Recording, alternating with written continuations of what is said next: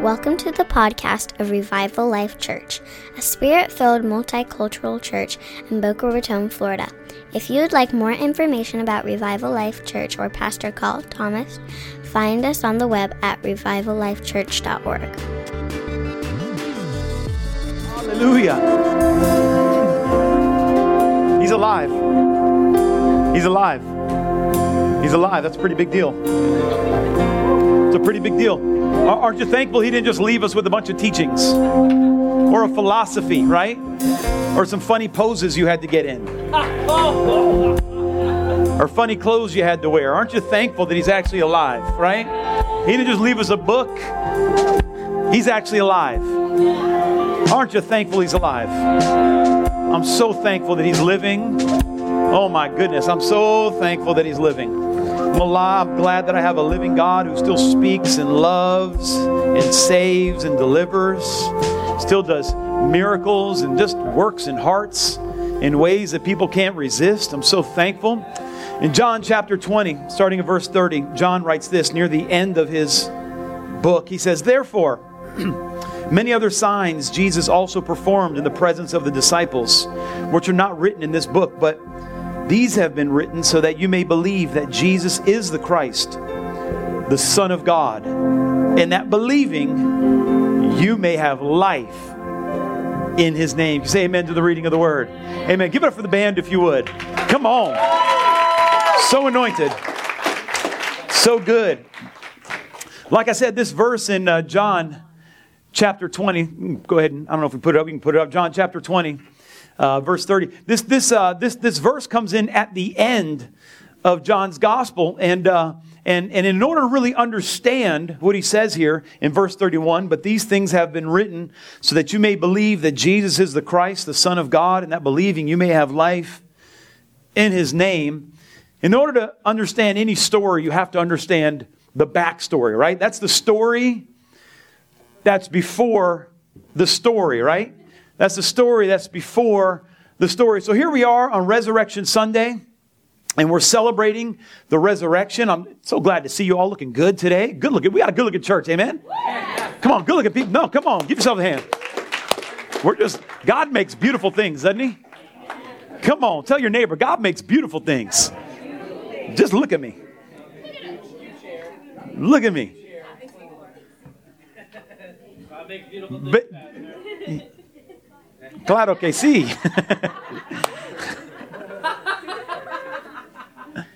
But behind every story, there's a backstory. And behind, the story of God, of course, there's a backstory. And this story that John is talking about near the end of his story actually started a very long time ago in a garden. And in the garden, there was man, and man lived with God. And God and man lived together, and there were no issues between them. There was no drama. And they were just loving on one another. There was Adam, and there was Eve, and there was no clothes, and they were just happy for some reason. They were just living a joyful life. There was no cooking, no kitchens. They were just having a good time. Yeah, oh yeah. Some people are like, yes, that will work for me. Hallelujah. And if there's no clothes, you don't really want cooking if you think about it. That could be hazardous, I would think. Don't go there right now. That's completely not what I'm talking about. But sin entered the garden, and because there was sin in the garden, and the garden had full access to God in heaven, right? There was no separation between the garden and heaven. They were one. And because of sin, man was separated from the garden and separated from heaven, and he was kicked out of the garden because of their sin. And as time went along, a guy came named Abram. Now, Abram had an encounter with God, and God said to Abram, we're not doing things the way other people do things. We're doing something new. We're starting over. We're going to try a new way of doing things. And in Genesis chapter 12, verse 1, God said to Abram, "Go forth from your country and from your relatives and from your father's house to the land that I will show you." Now, I don't know if this jumps out at you, but when someone tells me to go somewhere, I like to know where I'm going before I start going there. Like, right? Like God said to Abram, why don't you start going to the land that I'll show you? Like, when exactly are you showing me if I in the like now would be good so I know where I'm going. And God's like, no, just go and I'll show you. I don't know which direction I'm going in. And so Abram starts to walk, and Abram's going, and God is leading him. And you know, our nation is made of people who left somewhere to go somewhere. That's who we are. And what we find in God is you have to leave what you know to find what God has for you. How many know that? You have to leave what you know to find what God has for you. And that can be scary sometimes. Sometimes, like, all we know is what we have. And so often we'll stay in bad relationships or bad situations or bad jobs or bad cities or bad places because that's what we know. And we're worried we may not find what we're looking for. But God, in our faith in Christ, we actually have to step out of what we know, trusting God that we will wind up where He has us. I'll show you a picture here. This is the sailing ship Akona. The sailing ship Akona. This picture was taken sometime in 1912 or 1913, I think maybe 1914. In November of 1915, this ship was sailing from Italy to the United States, and it was actually sunk by a German U-boat. There was no military cargo on board. There was nothing but civilians, and over 200 people died on this boat, leaving Italy, coming to the United States. Now, 7 months earlier, there was a woman on there named Mariana Lavara, which happens to be my great-grandmother. And so this is a backstory that I have. We all have a backstory. So on the Akona here, my great-grandmother, Mariana Lavara, was on there with her 1-year-old son, whose name was Furtado, which is as Italian as you can get. Furtado Lavaro and his mom, Mariana, like this is as Italian gets. So they sailed over in November of 1915. And 2 years earlier, her husband, Diego, left on a similar ship from Sicily, traveling to the United States. Now, back then, coming to the United States is not like traveling now. My wife and I recently went on a vacation to Panama City, Panama, and we knew everywhere we were going to eat before we even got there. Not only did we know where we were going to eat, we had looked at the menus of let me correct that. She had looked at the menus of every restaurant we were going to eat at. Now, I don't know how many, I didn't know that this was actually a thing, that there is a hobby of reading menus. I did not know that, but some people know what I'm talking about right now when I say that. You're menu readers, aren't you? Are there menu readers in the room right now? Yes, there's menu readers in the room. And that's a thing that I don't understand because I'm going to get a steak or a burger. I mean, I'm going to say, what beef thing do you have that doesn't have mushrooms? Give me that.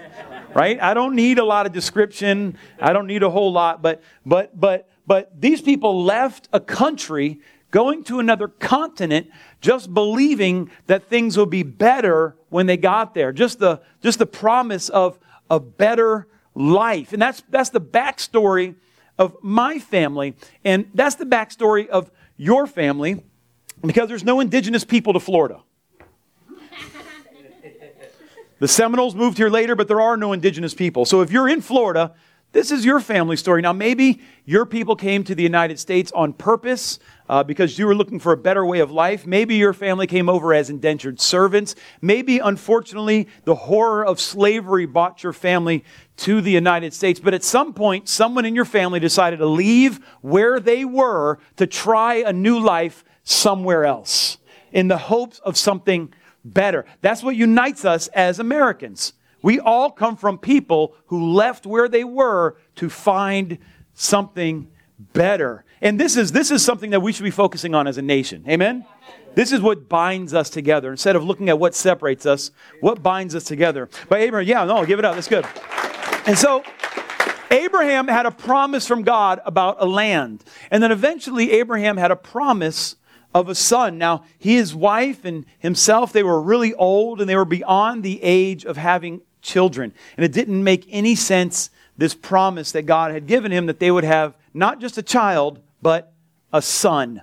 And eventually, as time went on, his wife Sarah, well into their 80s, got pregnant with a baby. Now, the tradition of the land, that all the gods in those days, the gods of that region, what they would tell their people, these false gods, the people would sacrifice their firstborn son to their god. That was standard. When your family had a firstborn son, you sacrificed it to your God in the hopes that fertility would come and that God would bless your lands. And so in that day and age, Abraham heard the same thing, and he believed that God told him, I want you to go and sacrifice that firstborn son, Isaac, even though you're in your 80s and you've waited your whole life to have a child. And so Abraham and Sarah, they agreed, God, that's what we'll do. If that's what we have to do, that's what we'll do. We'll give up what we know to get what you have for me. So they got Isaac and they bound him in ropes. And Abraham took him on top of the mountain and he put him on the altar and he lifted the knife to sacrifice him. And then he heard God. God said, wait a second. We're not doing things the way they've always been done. I got something better for you. Amen. So he looked over and there was a ram caught in the bush, and Abraham went and got that ram. And Isaac, I have no idea what that conversation was like on the way down the mountain. But Abraham grabbed that ram and he slaughtered it on that altar. And I just want you to think about that when you think that your family has issues. I want you to just keep that in mind. Like my mom didn't say, I love you enough. Didn't say, I just want her to say, I love you more. Did they ever put you on an altar, bound in ropes, and get ready to murder you? Well, could have been worse, right? Could have been worse, right? And so he gave him a ram. And so it became the tradition. It became the standard that they would sacrifice ram and sheep, which are female rams, or you could say rams are male sheep. We can say it either way, whatever you like. That they would sacrifice these rams and these sheep to God as an offering. And time went on, and Abraham had Isaac, like I said, and Isaac had Jacob, and Jacob had the 12 children for the 12 tribes of Israel. And as time went on, they wound up in Egypt, as you know. And at first, things were very good in Egypt. They were like, Joseph was on charge of stuff, and stuff was going well, and they were getting rich and rich and rich. And something happens when minorities get too powerful. People get scared. And so the Jews were getting very powerful and the Egyptians were getting scared, right? And so the Egyptians said, well, I'm not sure this is working out so well anymore. And as the children that is descended from Abraham got more and more powerful in Egypt, the relationship went from amazing to not so good. Anybody have a relationship that went from amazing to how do I get out of this thing, right? Have you ever had a job that was going to be the great career path that turned into how can I do anything but this, right? Have you ever been in a relationship that like single and lonely would be better right now, right? Have you ever been in those? Is it just me? Have you ever been in those relationships? I'd pretty much rather be on the backside of the desert than living with you, right? Like the Bible actually says better to live on the roof than with a contentious wife, but we won't go there right now. That has nothing to do with anything. So they're in Egypt. And not this wife, of course. A contentious wife, not one that would correct me while I'm preaching. No, that's definitely not what God is talking about. I love my wife. Hallelujah. So thankful for her. So we see that the children of Israel, the children of Jacob were enslaved in Egypt. And we're going through the backstory right now. And so they're in Egypt and they're slaves. And I'm not sure if you've ever seen this scripture. I'll show you in 1 second. But they were slaves in Egypt and Moses was born. Now, what happened was the children of Israel were so powerful, the Pharaoh decided, we're going to begin killing the firstborn of them. There's a pattern of killing firstborn in the devil. And so they said, I'm going to begin killing the firstborn sons so that we would begin to limit their population. And there was a woman, had a baby named Moses, and she's like, I don't think I'd like to kill my child. I think I'd like him to be alive. And so she gets her boy Moses, and she puts him in a little raft, and she floats him down a river. And as fate would have it, Pharaoh's daughter, Pharaoh being the king, Pharaoh's daughter was out by the river. And she saw this baby, and I believe it was the Holy Ghost put in her heart, said, I think I'll raise this baby. And so Moses, who should have been murdered, was being raised in the Pharaoh's house, which is pretty cool because it's probably a nice house, right? And so he's being raised in the Pharaoh's house, and he got to a certain age. He's like, man, I'm actually an Israelite. I'm actually a Jew. I'm actually a child of Abraham. I'm going to go visit my people. And then he realized, man, my people aren't being treated so well. They're actually being treated quite poorly. And there was a little squabble going on between an Egyptian and an Israelite. And he decided, I know, I can fix this. I'm called to deliver my people. I'll murder the Egyptian. So he kills the Egyptian, and as fate turns out, when you kill people, things don't work out that well. And so he winds up running in fear into the desert, and he lives there for 40 years. Are you with me so far? Yeah. So now we got Moses living in the desert for a long time. And this dream that he had in his heart that he would deliver his people comes alive again when an angel speaks to him in a bush. And he realizes, I need to go back to the most powerful country in the world and tell that most powerful country that I need you to let go of your most valuable resource, the free slave labor that you have. And so Moses is like, I'm not sure that's a good idea, right? Like, and he starts coming up with great excuses like, I don't talk so good, right? And God's like, yeah, I don't actually need you to talk so good. I'm God. What's going to happen is I'm going to show people I'm God through you. And it's a funny thing happens when God calls us to do something. We think that makes us great. And God likes to call people that there's no way they could be great without God. We get a little confused on who the great one is. God has a huge call in my life. Ooh. You understand what that says about you, though, right? It's important that we get a revelation of this, right? It's important that we get a revelation of this. And Moses is like, I don't know if that's going to work out. So Moses goes back to Egypt. It's like, hey, remember me? I used to live here. And then I killed someone and I hid for a long time. I got an idea. Your free labor, how about you just let it go? And Pharaoh's like, I don't think so. How about we not do that? And he's like, yeah, I think it's really important. And Pharaoh's like, how about we make them work harder, right? And so Moses is like, bad idea. I'm here because God told me to come. They're like, we're gods too. Yes, I understand, but we have the God. The God sent me here. Big G, right? And so the God who sent me here said the people got to go. And Pharaoh's like, not so much. It says, okay, we're going to do stuff, unfortunately, that's going to make you want to make us go. And then he did really, really what just is, if you don't read the Bible and think it's weird, you're reading the wrong book, right? And so he does stuff to make them want to make the slaves leave, like send frogs. Who thinks of this stuff? I think I'll send frogs. Now, how many frogs do you think he sent to the point that they would give away their most valuable commodity? Can you imagine how many frogs that was? Think about, knee deep. Like, how many frogs were there? It's a lot of frogs, right? And so eventually, they keep upping the ante. They keep upping the ante. And then finally, Pharaoh's like, okay, hey, I got an idea. I know your God said that I should let you leave to go sacrifice to your God. But here, I got a great idea. Your God's going to love this. Well, why don't you just stay here and sacrifice? And then, I don't know if you've ever seen this verse, Exodus chapter 8, verse 26. Moses says, it's not right to do so, for we will sacrifice to the Lord our God what is an abomination to the Egyptians.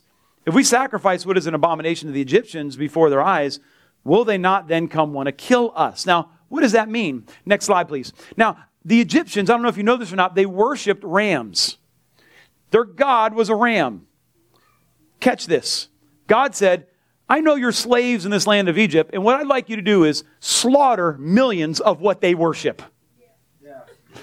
Why don't you just slaughter millions of what they worship? That ought to go well. And Moses is like, I think if we did that here, people might get upset.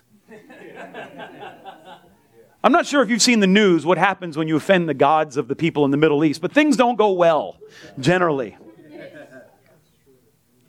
And so Moses is like, yeah, probably a bad idea to do it here. Really think we should go. And so they went and had a little battle, and eventually, you know the story.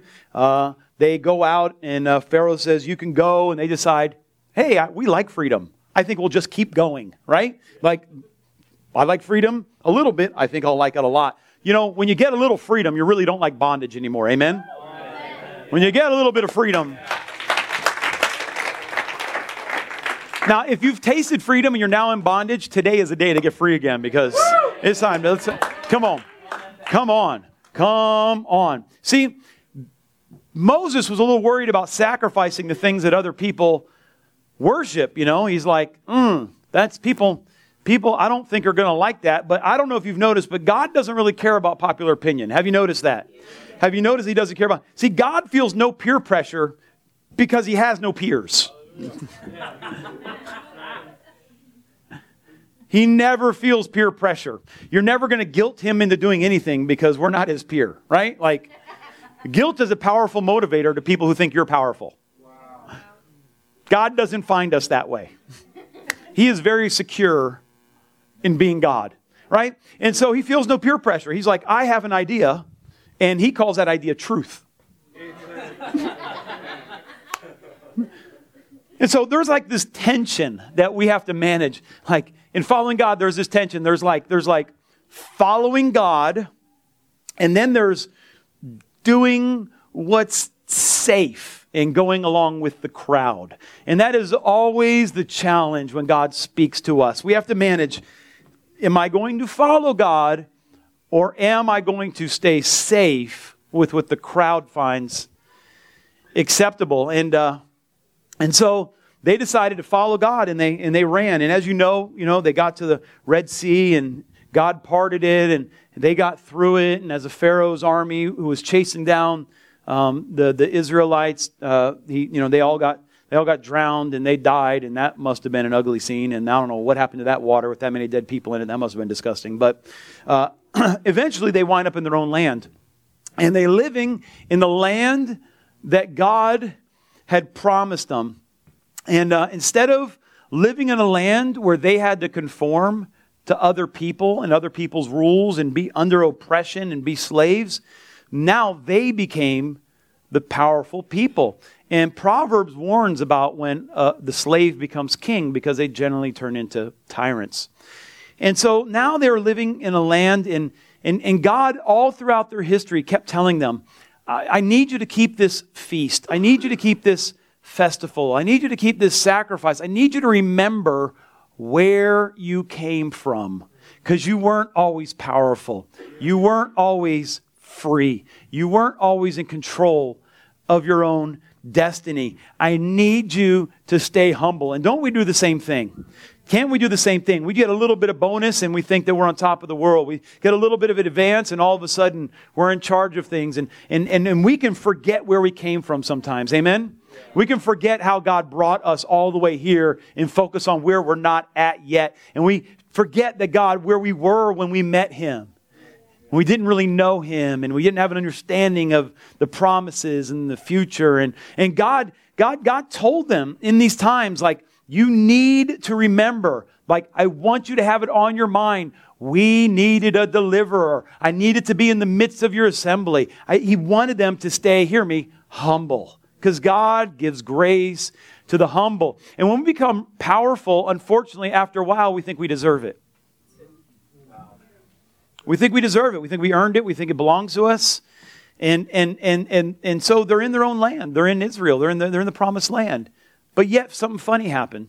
God continued to promise them a Savior. He continued to promise them that a rescuer would come. He said there's one that would come that is holy, who's covered in God's presence. The anointed one. The Messiah. And I got to ask you, this begs a question this morning.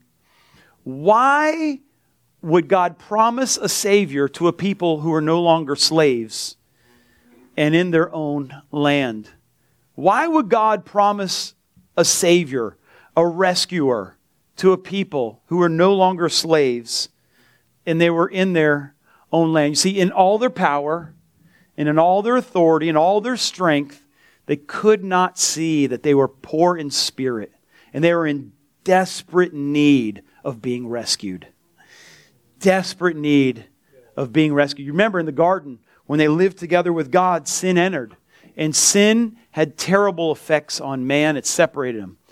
Sin separated man from God. Sin separated us from each other. We began pointing fingers. No, it's your fault. No, it's your fault. Sin separated us from our true selves, and that's why anxiety came in, and condemnation, and depression, and that's why we began to have self-loathing and regret and shame because of sin. And sin separated us from creation. We began to have to toil over the land, and we began to experience sickness. And since we didn't have power over these things anymore, because there was sin, we began to invent things like, oh, God, nobody can really know God, or there's many ways to God, or there's always going to be troubles between men and women. I know how we'll solve that trouble. Men are in charge of women. Women are lesser than men. Here's how we stop the fighting. You don't talk back to me. These crazy things that we invent to overcome sin. And we say things like, well, you can never have perfect peace, or we say that everybody has to work. But in the absence of God, we build a worldview that accommodates sin. That's what happens. In the absence of God, we build a worldview that accommodates sin. We redefine it. We give it new words. We lessen its impact. We say it's not as big a deal. Or we say things like, well, I'm a good person. I've never killed anybody. And all of a sudden, the moral code comes down to, if you didn't do anything, if I didn't do something, then you're a good person. If it's a sin that I didn't commit, the sins that I didn't commit are the bad ones. The ones that I've committed aren't the big deal ones. And that's what we fall into. We all fall into the same trap. The sins that I've committed aren't that big a deal. The ones that I haven't done, those are the people who really need to be punished. We invent our own righteousness to accommodate sin, or we say things like, no, it isn't really sin. There isn't really such a thing as sin. That's a man-made invention. Anybody can go to God because I've invented God. Now hear me. If you invent God, then you get to invent the way to go to Him. That's the convenience of inventing a God. The problem is any God you invent is your creation and can't save you. Only the God that created you can save you. We need a rescuer. And so Israel had this military power, and he kept telling them there's a better way. He kept sending prophets saying there's a better way. There's a better life. All this fighting, all this, you got to have the power. See, I grew up a little bit hood. Not a little bit, a lot, unfortunately. My wife's been trying to drive it out of me ever since we got married. And she started when we first got married by throwing away clothes that I owned. Like, what happened to those shorts? She's like, yeah, we don't have those shorts anymore. What's wrong with I don't understand. There was a process. I didn't know, regeneration process. I didn't understand that I was going through. I didn't quite get that, but I was in this process. And if you come from the bottom, all you have is power. And that's what men try to acquire. How do I get power over other men? Serving people is not a value. Having power over other people is a value. And all people groups are stratified by who has the most power. Now, I don't know what your group looks like. Maybe the most power means the most money. Maybe the most power means you're the prettiest, or you have the nice car, or you have the big friends. I don't know what power looks like. You got the new shoes, or you got the new makeup, or you got enough followers. I don't know what power looks like in your circle, but this is what we invent when we do not have value from God. We have to invent our own value system. And so Jesus showed up. Amen. And so Jesus was telling them, hey, there's a better way of doing stuff. We're not doing stuff the way it's always been done. Jesus showed up and he started echoing some of these prophets that they didn't listen to as much. He started telling people there's a better way. He began to preach this message that was really foreign to the people who like power. He preached this message of peace. He started talking about love. He started saying you actually can love people and it caused more than a war. You actually can have peace with yourself and with God and with creation and with other people. There actually is a peace that you can have. But people missed it in the midst of their paradigm of power. They completely missed his message. And if you're honest, it's easy for us to miss the message of Jesus as well. As we look at the words of Jesus through the eyes of people who live in 2019, it's sometimes difficult to see. We're not a people enslaved in a land. We're not a people who are occupied by the Romans. We're not a people who can't worship our God. Jesus was talking to a people who's keeping people from worshiping. And we sometimes can't see the message he was preaching because we put ourselves in the wrong seat of who he's talking to. He really wants us to be humble, and He really wants us to be at peace. He really wants us to serve people around us. And the disciples, they just couldn't get it. He said really crazy, radical things like, blessed are the poor in spirit. Blessed are those who mourn. Blessed are the gentle. Blessed are those who hunger and thirst for righteousness. Blessed are the merciful. Blessed are the pure in heart, for they shall see God. This was difficult for people to understand. And what Jesus was saying to these people is, hey, you're blessed because you finally see that you need to be rescued. You finally see that you need to be rescued. Amen. That's a blessing. It's a blessing when you understand that you actually need to be rescued from this world system.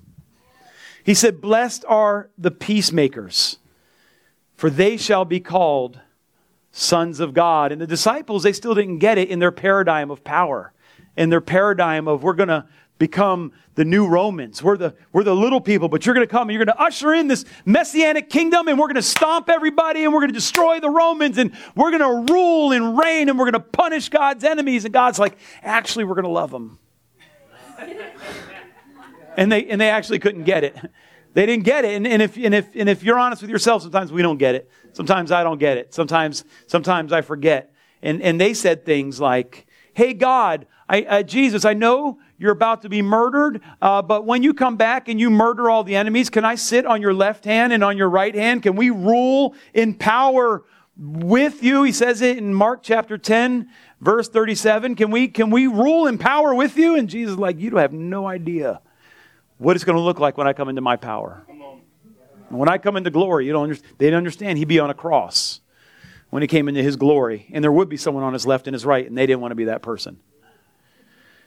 And so one time, Jesus tells his disciples, hey, I'm going to Jerusalem, but we're going to spend the night. And so go where these Samaritans live and go get a house for me and go get a place where we can stay. And the Samaritans said, yeah, no, we don't want to give you a house. See, because the Jews and the Samaritans had beef, but Jesus reached out an olive branch and said, hey, maybe we can stay there. And so here's what the disciples actually thought how they would deal. This guy who preaches peace, how they would deal with the fact in Luke 9:54, how they would deal with this. He says, and they said, Lord, do you want us to command fire to come down from heaven and consume them? Shall we just murder all of them with fire? Now, I read this and I think, why do they think they were able to do that in the first place? Like, had they tried that in the past and they just didn't write it in the book? Like when they were writing the Gospels, the Holy Ghost say, like, yeah, don't write that. That was a mistake. That's not really what I wanted you to do, right? Like, were they, I don't understand. Like, why did they think that they could just take out of town?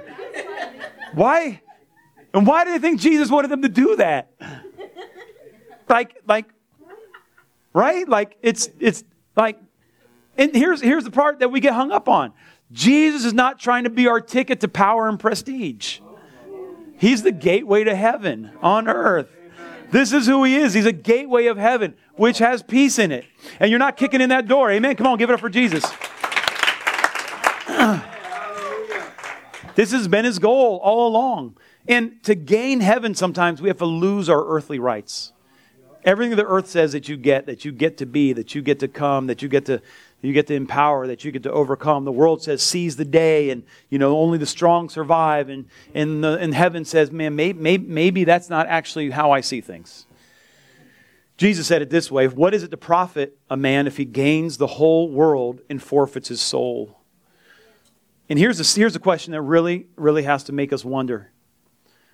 What will a man give in exchange for his soul? If you've not wrestled with this question, I beg you today. What will a man exchange for his soul? Because if you don't know, you've probably already exchanged it. If you've not guarded your soul, you've probably already exchanged. I'm not saying that in fear and condemnation, but if you've not guarded your soul for Jesus, you've probably exchanged it for something really stupid like sin. Something really stupid like anger or greed or pornography or whatever. I don't know. You've exchanged it for something that will not last. And Jesus said, man, it's not a great exchange. And so all the great military leaders all throughout history, you go to any major city in the world, Go to any major city in the world, and in the middle of the city, you're going to see a man riding a horse. A statue somewhere in a town of a man on a horse. Go to any great city in the world, you're going to go and you're going to see a statue of a man on a horse, because horses are always, no matter the religion, no matter the region, horses are known as weapons of war. They're animals of war. And there's always a man on a horse. And if you see a presidential funeral, if you look at John F. Kennedy's funeral, there was a cart pulling the casket with some beautiful horses pulling it. And sometimes when there's a dignitary's funeral, there'll be a horse with no rider on it going down the street. But something different happens. When a king would come in war, he would ride a horse. When a king would come in peace, he would ride a donkey. And when you saw the king riding in on a donkey, you knew he was coming in peace. And so we see Jesus coming into town here, and he's riding a donkey into Jerusalem. And you got to imagine if the disciples are saying, hey, if we're going to just stomp the Romans, how is that going to happen this way? Why are you on a donkey? You never conquer a city on a donkey. Why aren't we on our war horses? Why aren't we swinging our swords? And Jesus came really threatening the system at hand. They murdered him because his words were so powerful that they threatened their system that they created. The gospel of peace that he preached was so threatening to them. They had to murder him. And I'm thankful that he was sacrificed for my sin. And that wasn't the only reason, of course, that he died. And it wasn't just the Romans who killed him. And there's an argument about, was it the Jews or was it the Romans? And as I said on Good Friday, it was neither of them. It was me. It was my sin that nailed him to that cross. It was my sin that caused him to die because he loves me. So it's inconsequential who drove the nails and who convicted him. But him being the perfect sacrifice, we no longer need to live in a world figuring out how to accommodate sin. Through Jesus, we can live free from sin. Amen?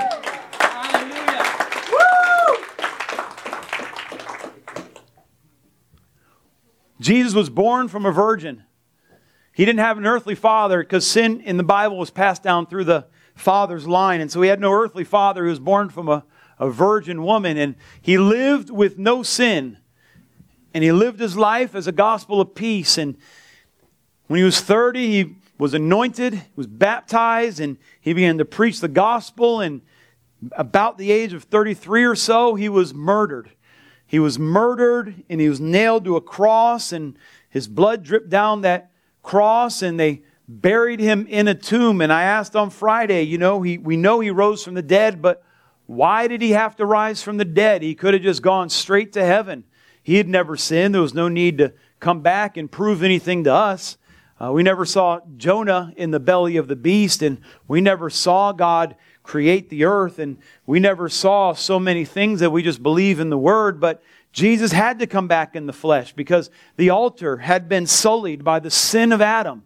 And there was a representation of it on earth, that the bulls and the goats and the rams and the pigeons were sacrificed before, and the blood were on top of, but something had to happen to that altar in heaven. And Jesus rose from the dead and went to that altar in heaven. He ministered His own perfect blood, washing it clean. And in the past, God would look past that altar and see us, and then He would have to see the blood of bulls and goats covering that sin. But now when He looks at the altar in heaven, it's completely washed clean by the blood of Jesus. Jesus made the way for you to have peace.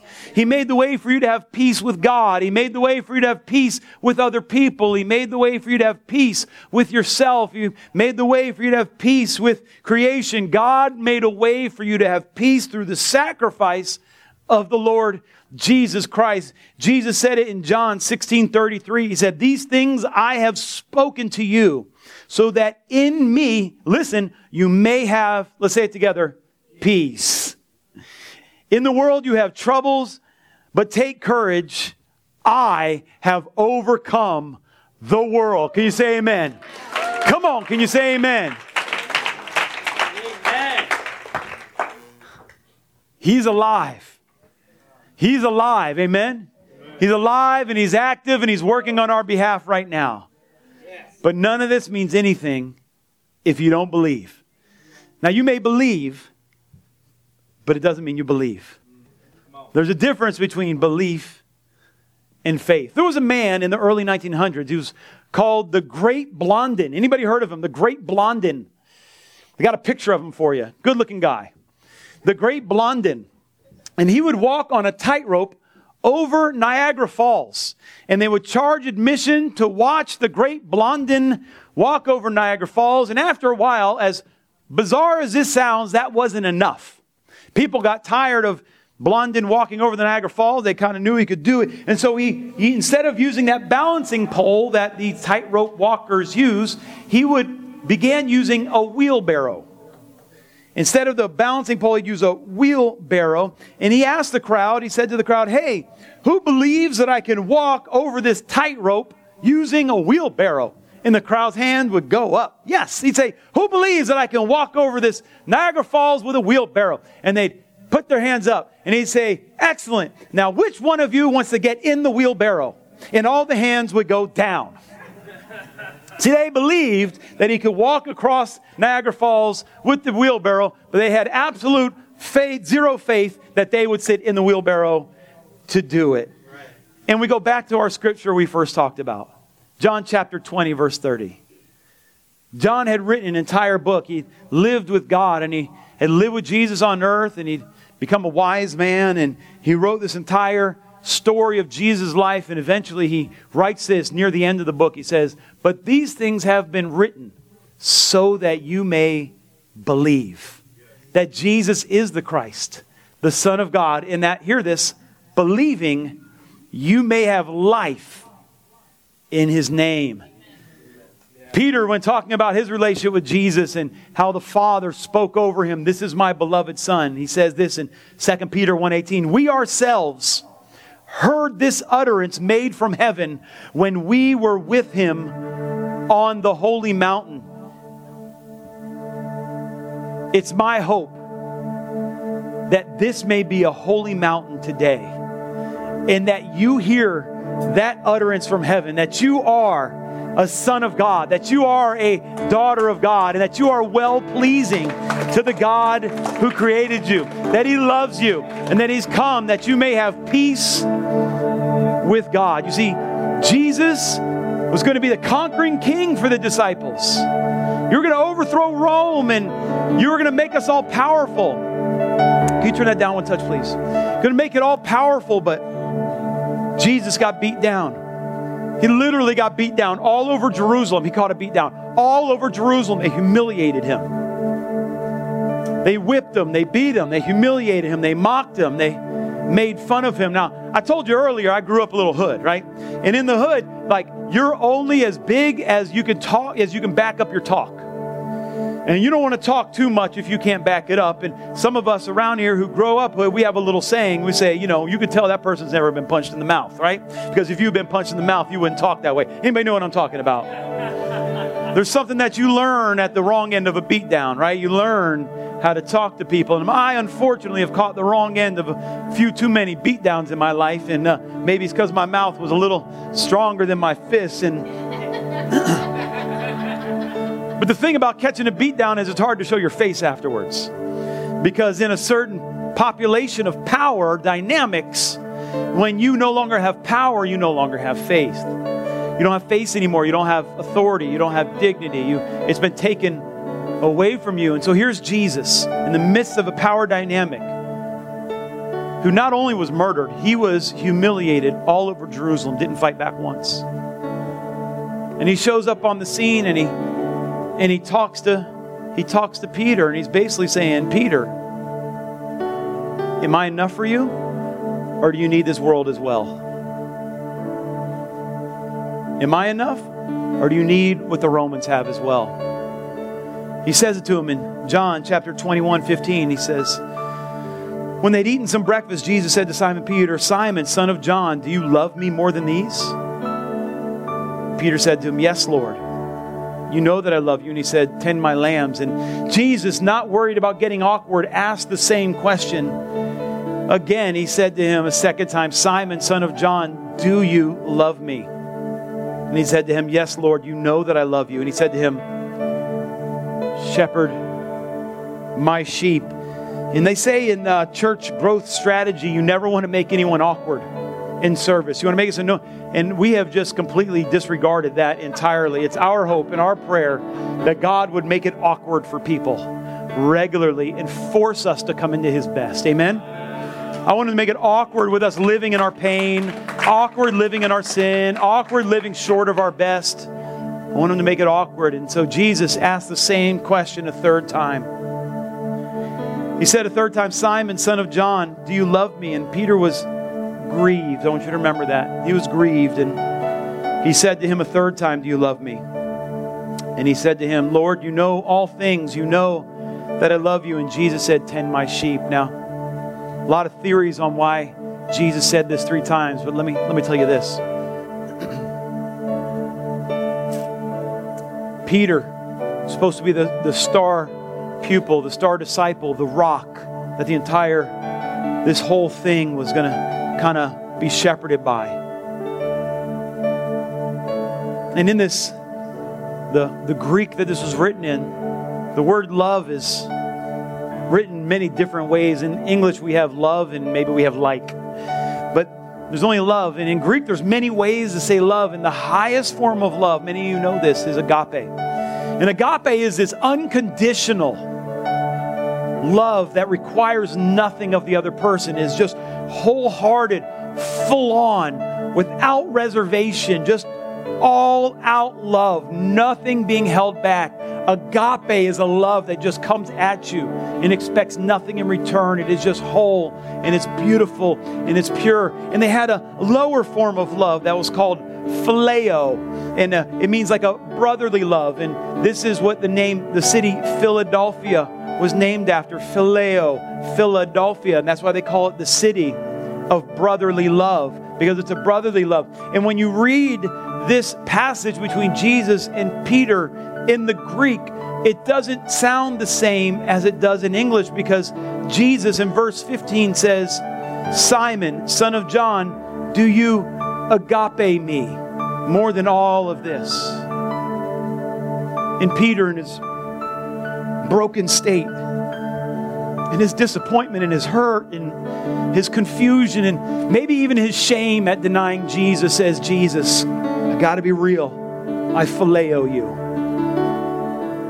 And so Jesus asked him again, verse 16, Simon, son of John, do you agape me? The first time he said, you agape me more than all this. And Peter said, I phileo you. And he says, okay, you just agape me. And Peter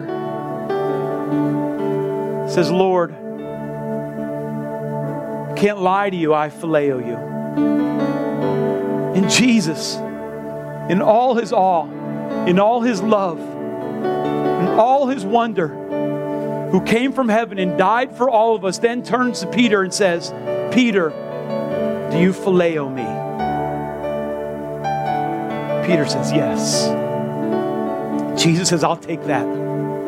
I'll take the love you can give me.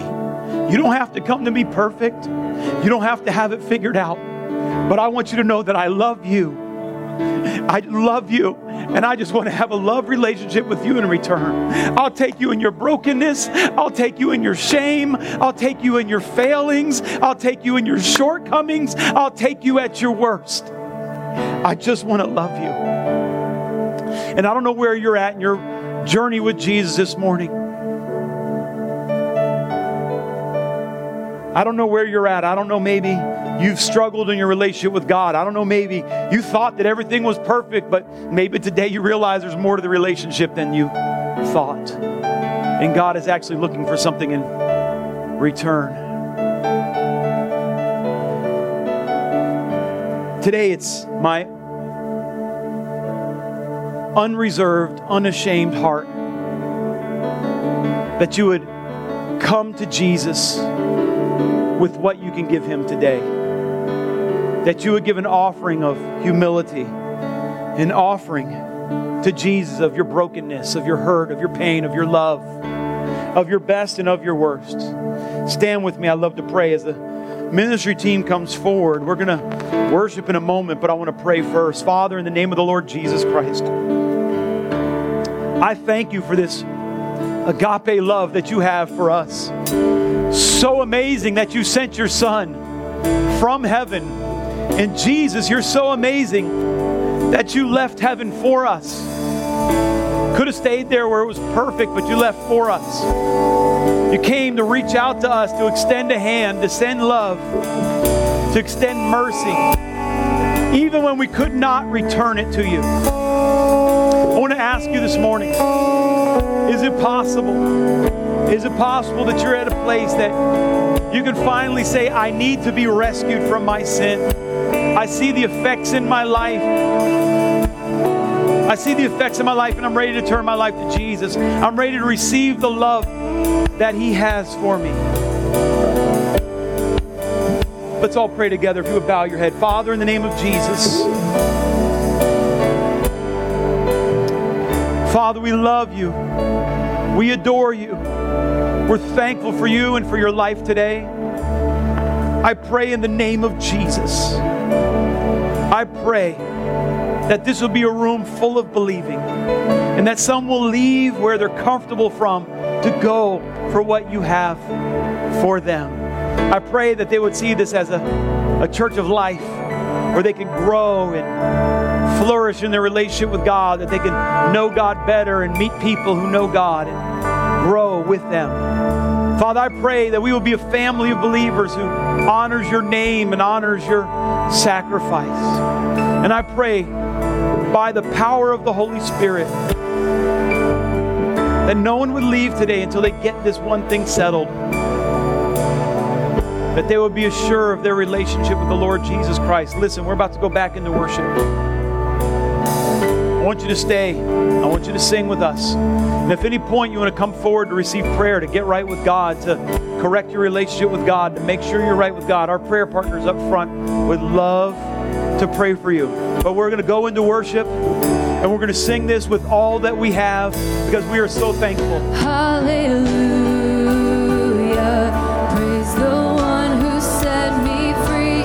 Hallelujah, death has lost its grip on me. You have broken every chain. There's salvation in your name, Jesus Christ, my living hope. Hallelujah, praise the one who set me free. Hallelujah, death has lost its grip on me. You have broken every chain. There's salvation in your name, Jesus Christ, my living Come on, can you give him a shout of praise this morning? Can you give him a shout of praise this morning? Can you give him a shout of praise this morning? Hallelujah. Give it up for the word this morning. Thank you, Pastor Carl, for preaching an amazing message. Hey, before you go today, before you go and you hang out with family, before you gather around the table and eat steak and salad, whatever you got planned, I'm sure it's amazing. I know I'm looking forward to it. I want to share with you a story that happened in my home this week. You know, and I have a 3-year-old son and a 1-year-old daughter, and when my daughter goes down for a nap, my beautiful wife likes to draw with my son. And it's one of the things that keeps him quiet, you know, so she can sleep.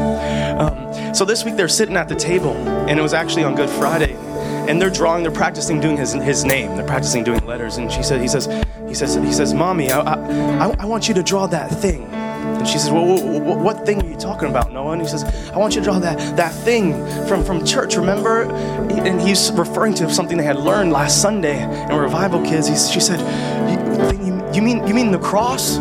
He said, yeah, the cross. I want you to draw the cross. And as she began to draw the cross, my wife could feel the Holy Spirit in the room, and God was doing something. And then he said, Mommy, I want you to draw Jesus. And she said, okay. And she began to draw him. He said, no, I want you to draw him on the cross.